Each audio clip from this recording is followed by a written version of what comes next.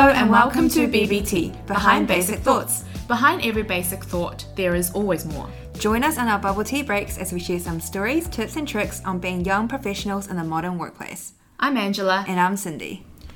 So Cindy, it's the flu season again. And I know the flu has been gone for 2 years because of COVID. And, Omicron has been doing its rounds in our offices as well recently, I think. But, a few of my colleagues, even when they were sick, they were working through and not taking a break to recover. That's how Iron Man, it's that real life. But that sort of made me realize that a lot of the times, even me, right, I feel a bit guilty about taking a break when I actually need it. You aren't the only one who thinks this. I can't actually tell you the opposite because I'm exactly the same. So I had this project that was going on. Not gonna lie, I was literally scared of getting sick because I was like, I can't afford to be sick. Oh yeah. If I'm gonna be sick, can we please wait 2 weeks when my report is out? Then I can be sick. Oh. So no, I definitely get it, and this is completely the wrong mentality. I know it, but I was scared to get sick. Not because I was like, oh my god, my body can't handle it, but more like this is not a convenient time work-wise for me to get sick. Yeah, and I think we both realize that, with us, right, we both realize we need breaks and we need to switch off. So what are some things that you're doing, right, to actually be able to switch off? Well, you already hit me with this one. I am a work in progress, so I am by no means perfect at switching off completely, and I'm still guilty of sometimes, going to a dinner and being like, hang on guys, let me just, finish my last little email. I'm terrible. So I'm trying consciously to work on that and make sure that I do set boundaries and take a break. So, one thing I've started to do is that if I want to go to a gym, so before, I used to want to go to a gym, but I'd be like, oh, it's kind of busy, so maybe I'll just skip it for today. Yeah. But now I let my team or whoever I'm working with in advance know, hey, during the week, my gym time is this, right? And I really need to go. And it's just 1 hour. So just letting you know. And I realized that actually if you voice that out, no one's going to be like, no, Cindy, you cannot go for that 1 hour. No one's going to say that. But in my head before, I thought, I don't want to seem like I'm unavailable or whatever. I think the guiltiness, right, is because you're scared that you're not going to meet certain expectations, right? Like say at work, work expectations, and you're scared that by taking that break you're going to fall behind, or you're going to come back to more work, right? And I think that is a bit of a wrong mentality. And I think we talked about burnout before, right? And after I think both of us going through a bit of it was a wake up call. And so in terms of switching off, for me, I realized I was really bad at doing that. I was always having my phone on me or looking at work stuff. And what I started to do was putting, when my work hours were, right? During that time, I'm very focused on work. But as soon as I sort of leave work, I leave my work phone. So I have 2 phones. Same. I started doing that. In my previous job, I had 1 phone for work and personal. Yeah. And you realize you're looking at work all the time because all the notifications come through. Yeah. Whereas now I do the same. I have 2 separate phones. So that work is work phone and then personal is personal phone. And so for me, I leave my work phone at somewhere that I can't really see at the time where I said, no, I'm going to stop work. And I make a point of not looking at it before bed. I think a lot of people do that. When I talk to my colleagues and my friends, they're like, oh, I was just going to check my email before bed to plan for tomorrow. And I was like, why do you do that? Because what are you going to do at 10 o'clock at night? Stress yourself out. Exactly. That's the thing. And I've also tried to, actually from a flip side, I now schedule send emails because I realize that I don't want to send someone an email late, for example. And stress them out. Yeah. It's a very conscious thing. And I remember once we went to a barbecue, Angela, and I had my 2 phones with me. It was a weekend. Yeah. I was like, just in case. And I was like, Angela, you only brought 1 phone out today. That's amazing. So I know. Small steps. I still remember that. Yeah.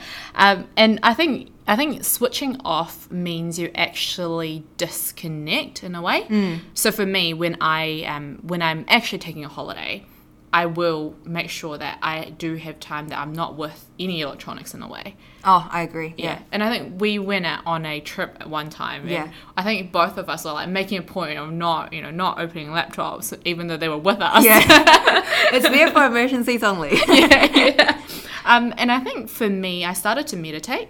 And that's also my way of starting to actually have switch off time. Yeah. So when I meditate, is trying to take my mind off. I'm not a hippie yet, don't worry. But it's to really just take my mind off everything else. And I do running meditations as well. So it's like when I go out for a run, but I consciously, before I run, sort of tell myself this is it's part of my meditation and try to clear my mind and to focus on certain parts of my body rather than thinking about other stuff. Yeah, see, that's a fair point, because I think switching off before I thought meant any time that I'm not working is my switch off time, but that's actually not the case, because even though you're not working, your mind could be on work. You're constantly thinking, exactly, right? And so like you, I get it, because I need to empty my mind almost. So that's how I actually switch off. And for me, how I do it is I go to F45 now, and it's so intense that I physically can't think about anything other than making it through these last few reps. Okay, Cindy, I'm gonna go through this routine, right? And actually after that session, I feel better. Like I feel more refreshed because I haven't thought about anything. Yeah,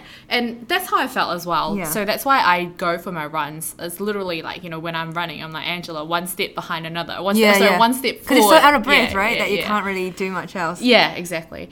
And I think other than meditation, what I do is I plan for breaks now. So regardless of whether that is just a break in your day on an everyday basis or a break in terms of taking leave, I think it's, if you plan for it, right, you have something to look forward to. Yeah. And you also know, everyone knows, okay, well, Angela's going to take break at this time. It's not a surprise. Yeah. And I think it's important, because then you don't feel guilty because it's been, upfront. You already told them ages ago. Yeah, no, I agree, because I feel like with annual leave especially, if you book it in advance and everyone knows, okay, you're going on leave in 2 weeks' time, they're very conscious of that. And I think it's like a mutual respect thing that when someone is on leave, you try not to interrupt them. Yeah, exactly. Yeah, I agree. And at the end of the day, right, no one's going to die if you take a day off, type of thing. Exactly. As long as people are aware of it. Yeah. I think people feel guilty because you feel like, oh my gosh, I haven't finished this, or I've still got this much to do. There's other teammates who can pick it up, and as long as you're not springing onto them last minute, oh, I'm going on leave tomorrow, by the way, bye.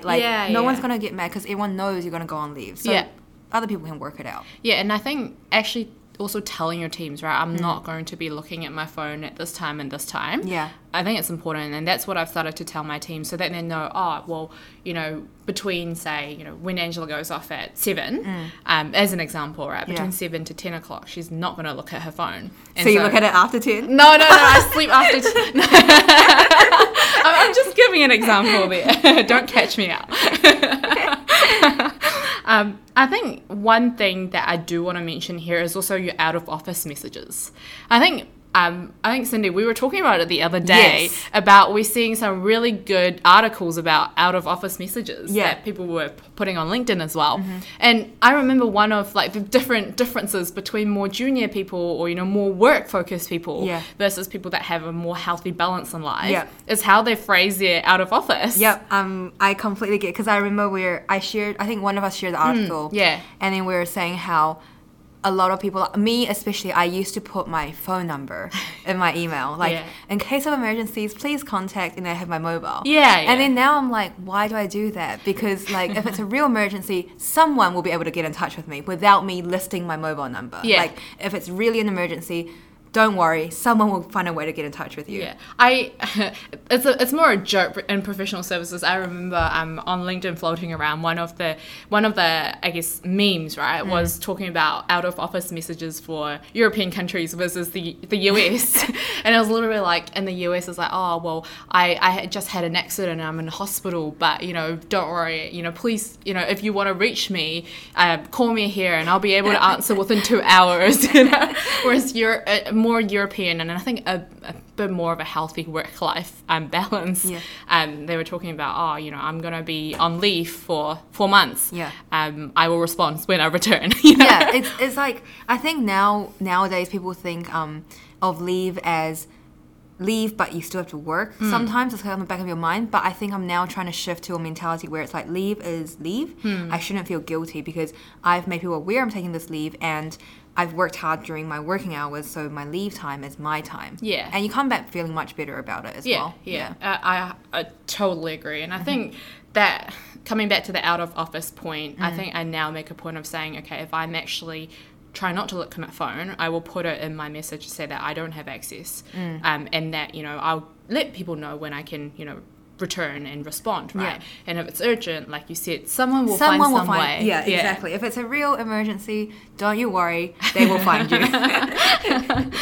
Yeah, so I think that's, we wanted to just bring up switching off and taking a break, especially in the face of, people that might be getting sick as well. Yeah, and it's quite high pressure lately, with everything that's been going on. Yeah, for sure.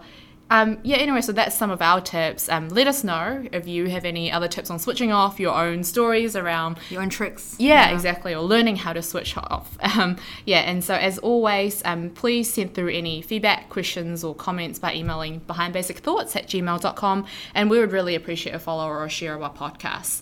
Thanks for spending time today with BBT, Behind Basic Thoughts, and we will see you in our next episode.